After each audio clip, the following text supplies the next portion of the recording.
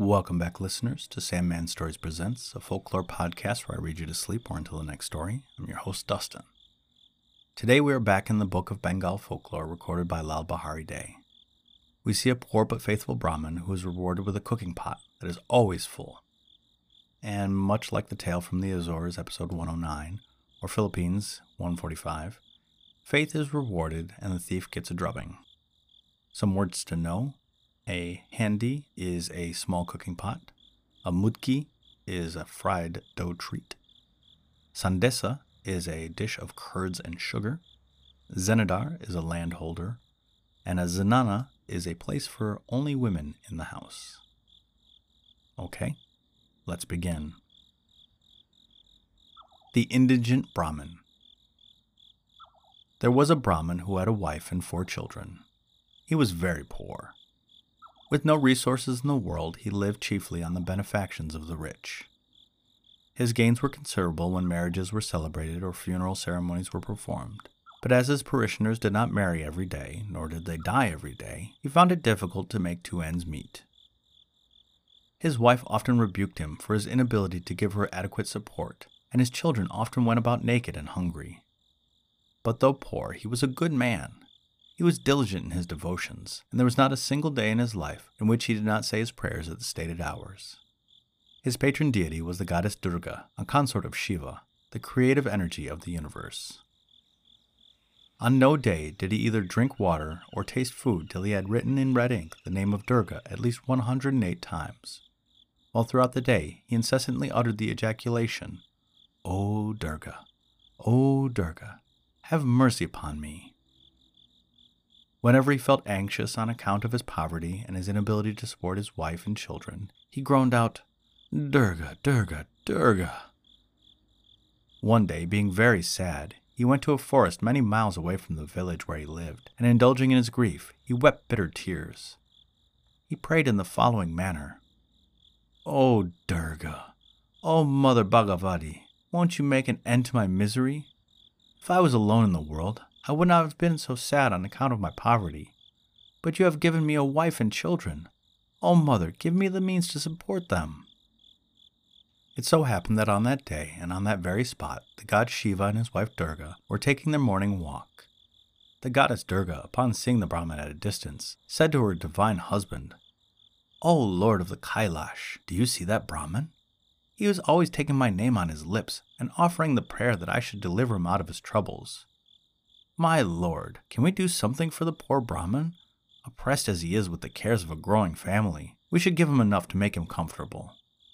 As the poor man and his family never have enough to eat, I propose that you give him a handi, which will yield him an inexhaustible supply of mudki." The Lord of Kailash readily agreed to the proposal of his divine consort, and by his decree created on the spot a handi possessing the required quality. Durga then called the Brahmin to her and said, "O Brahmin, I have often thought of your pitiable case. Your repeated prayers have at last moved my compassion. Here is a handi for you. When you turn it upside down and shake it, it will pour out a never-ending shower of the finest mudki, which will not end till you restore the handi to its proper position. Yourself, your wife, and your children can eat as much mudki as you like, and you can also sell as much as you like." The Brahmin, delighted beyond measure at obtaining so great a treasure, made obeisance to the goddess, and taking the handi in his hand, proceeded towards his house as fast as his legs could carry him. But he had not gone very far when he thought of testing the efficacy of the wonderful vessel. Accordingly, he turned the handi upside down and shook it, when, lo and behold, a quantity of the finest mudki he had ever seen fell to the ground. He tied the sweetmeat up in his sheet and walked on. It was now noon, and the Brahmin was hungry, but he could not eat without washing and saying his prayers. Along the way he saw an inn, and not far from it a tank, where he thought to stop there, so that he might bathe, say his prayers, and then eat the much-desired mudki. The Brahmin sat at the innkeeper's shop, put the handi jar near him, smoked tobacco, smeared his body with mustard oil, and before proceeding to bathe in the adjacent tank, gave the handi in charge to the innkeeper, begging him again and again to take special care of it. When the Brahmin went to have his bath and make his devotions, the innkeeper thought it was strange that he should be so careful with the safety of this earthen vessel. There must be something valuable in the handi, he thought. Otherwise, why would the Brahmin take so much thought about it? His curiosity being excited, he opened the handy, and to his surprise, found that it contained nothing. What could be the meaning of this, thought the innkeeper to himself. Why should the Brahmin care so much for an empty handy? He took up the vessel and began to examine it carefully, and when, in the course of examination, he turned the handy upside down, a quantity of the finest mudki fell from it, and went on falling without intermission. The innkeeper called his wife and children to witness this unexpected stroke of good fortune. The showers of the sugar-fried patty were so copious that they filled all the vessels and jars of the innkeeper. He resolved to liberate the precious handy, and accordingly put in its place another handy of the same size and make. The Brahmin, finishing his washing and prayers, came to the shop in wet clothes while reciting the holy texts of the Vedas. Putting on dry clothes, he wrote on a sheet of paper the name of Durga 108 times in red ink, after which he broke his fast on the mudki his handy had already given him. Thus refreshed and being about to resume his journey homewards, he called for his handy, which the innkeeper delivered to him, adding, "There, sir, there is your handy. It is just where you put it. No one has touched it." The Brahmin, without suspecting anything, took up the handy and proceeded on his journey. And as he walked on, he congratulated himself on his singular good fortune. How agreeably, he thought within himself, will my poor wife be surprised. How greedily the children will devour the mudki of heaven's own manufacture. I shall soon become rich and lift up my head with the best of them all. The pains of traveling were considerably alleviated by these joyful anticipations. He reached his house, and calling his wife and children, he said, "Look at what I've brought. This handy that you see is the unending source of wealth and contentment. You will see a stream of the finest mudki flow from it when I turn it upside down." The Brahmin's good wife, hearing of mudki falling from the handy unceasingly, thought that her husband must have gone mad, and she confirmed her opinion when she found that nothing fell from the vessel, though it was turned upside down again and again. Overwhelmed with grief, the Brahmin concluded that the innkeeper must have played a trick on him, and must have stolen the handy Durga had given him, and given back a common one instead.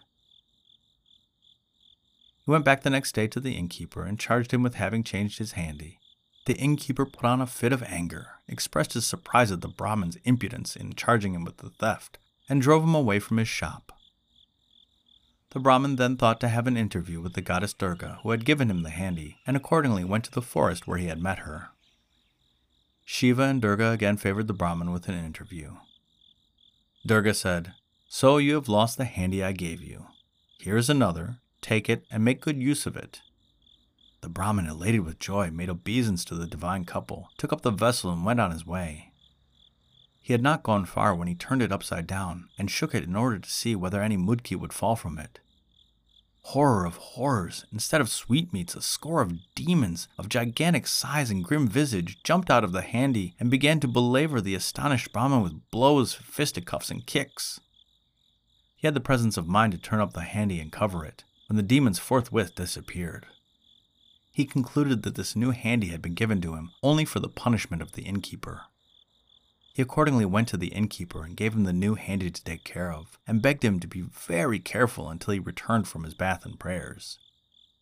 The innkeeper, delighted with this second godsend, called his wife and children and said, "This is another handy brought here by the same Brahmin who brought the handy of mudki. This time I hope it is not mudki but sandesa. Come, be ready with baskets and vessels, and I'll turn the handy over and shake it." This was no sooner done than scores of fierce demons started jumping out. They caught hold of the innkeeper and his family and beat them mercilessly. They also began breaking everything in the shop and would have completely destroyed it if the victims had not called for the Brahmin, who by this time had returned from his bath, to show mercy to them and to send away the terrible demons. The Brahmin accepted the innkeeper's request and dismissed the demons by shutting up the vessel. His former handy was returned, and with the two handies he went off to his home village. Upon reaching home, the Brahmin shut the door of his house, turned the mudki handy upside down, and shook it. The result was an endless stream of the finest mudki that any confectioner in the country could produce. The man, his wife, and their children devoured the sweetmeat to their heart's content. Then all the available earthen pots and pans of the house were filled with it, and the Brahmin resolved the next day to turn into a confectioner, to open a shop in his house, and to sell mudki. On the very day the shop was opened, the whole village came to the Brahmin's house to buy the wonderful mudki. They had never seen such mudki in their life. It was so sweet, so white, so large, so luscious. No confectioner in the village or in any town in the country had ever manufactured anything like it.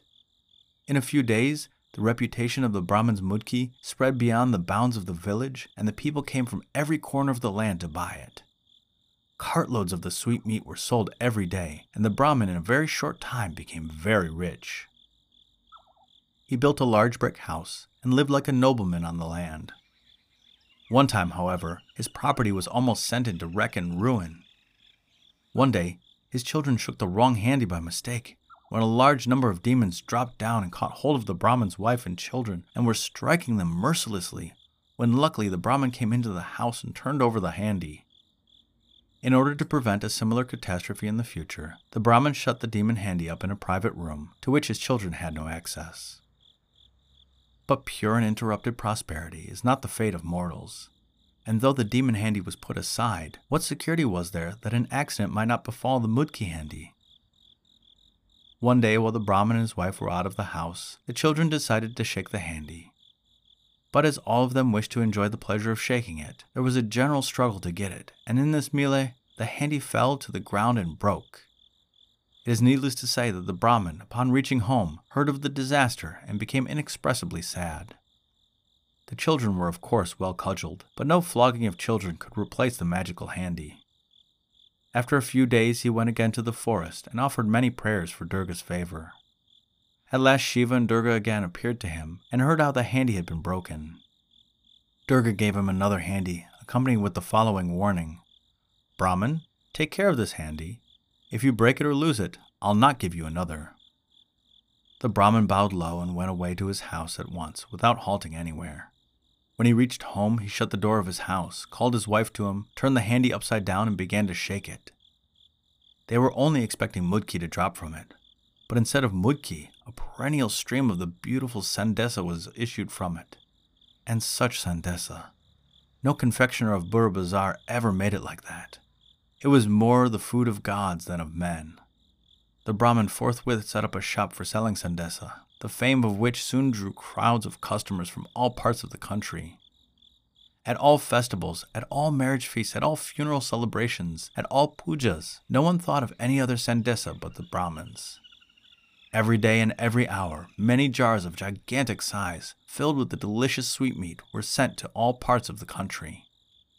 The wealth of the Brahmin excited the envy of the zemindar of the village, who, having heard that the sandesa was not manufactured, but rather fell from a handy, devised a plan for getting possession of the miraculous vessel.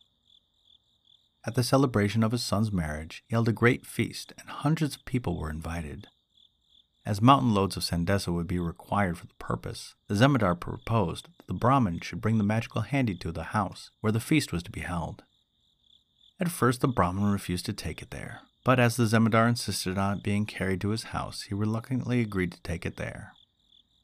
After many Himalayas of sandesa had been shaken out, the zemindar took possession of the handy, and the Brahmin was insulted and driven out of the house. The Brahmin, without showing any anger, quietly went to his house, and taking the demon handy in his hand, came back to the door of the zemindar's house. He turned the handy upside down and shook it.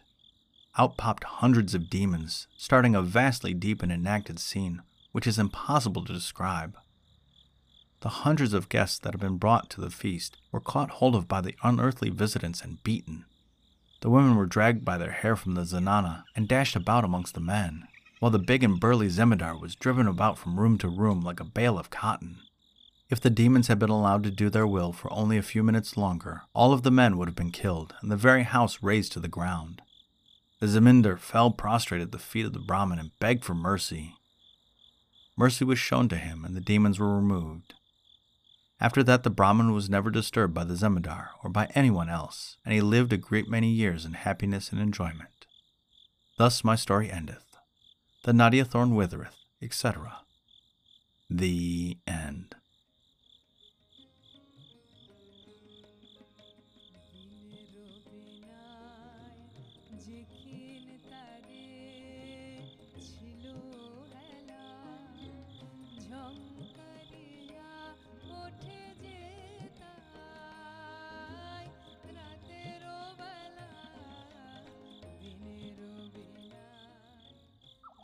Well, I really like that version of the story. The humble man being rewarded for his piety, only to have his riches stolen from him. Again, you can see the same sort of story in episode 109 from the Azores, or in episode 145 from the Philippines. I'm glad to see the Brahman's family be rewarded for their good deeds. Still, the Brahman's like, "Oh, please, please, Durga, help me out. I've been burdened by a family." You chose to have a family. They didn't just drop in on you, you chose them. Anyway, the podcast shoutout is to Because Language. Because Language, formerly Talk the Talk, is a podcast based mostly out of Australia with Daniel and Ben, and wherever the globe-trotting Hedvig is at the time. This is a podcast that not only explores language and how we use it, but they also get into linguistics without making it a graduate-level course. They have fun and games and also get serious from time to time. My favorite game is Yeah Nah or Nah Yeah, a nod to the Australian phrase where Ben and Hedvig have to parse out whether two words are related. It's a very lovely show, and I've been a big fan for years. And as this episode will come out in June, I should be a patron of the show for about a month or so at that point. And if you can or want to, you can too. But at least give them a listen, a rating, and a review if you like them as much as I do. And the listener shoutout is to Detroit, Michigan, home of the Red Wings, Pistons, Tigers, and some football team that has never been to the Super Bowl unless they are gifted tickets. I've long loved Detroit with my good college buddies, Calcasieu, Syracuse LaRue, Chesterfield, and West Side Aaron. I've had a ton of fun experiences in that grand old city. Now I know Detroit gets a bad rep, but really it is a lovely place. The whole Cheney family has been nothing but supportive ever since I rolled out their way with a young Jerome a day after classes at EMU. I also had a fun time teaching at a lovely school called Karstens, which sadly and happily has been torn down. It was really old and not working well. A lot of the urinals didn't work. It was kind of scary. So to all my listeners in the 313, those living off 215C, those stuck in traffic on the Lodge, and those who can say Dequinder and Lasser and Gratiot, and all the way out to the suburbs, I say, yes, sir. I love you, thank you, and good night.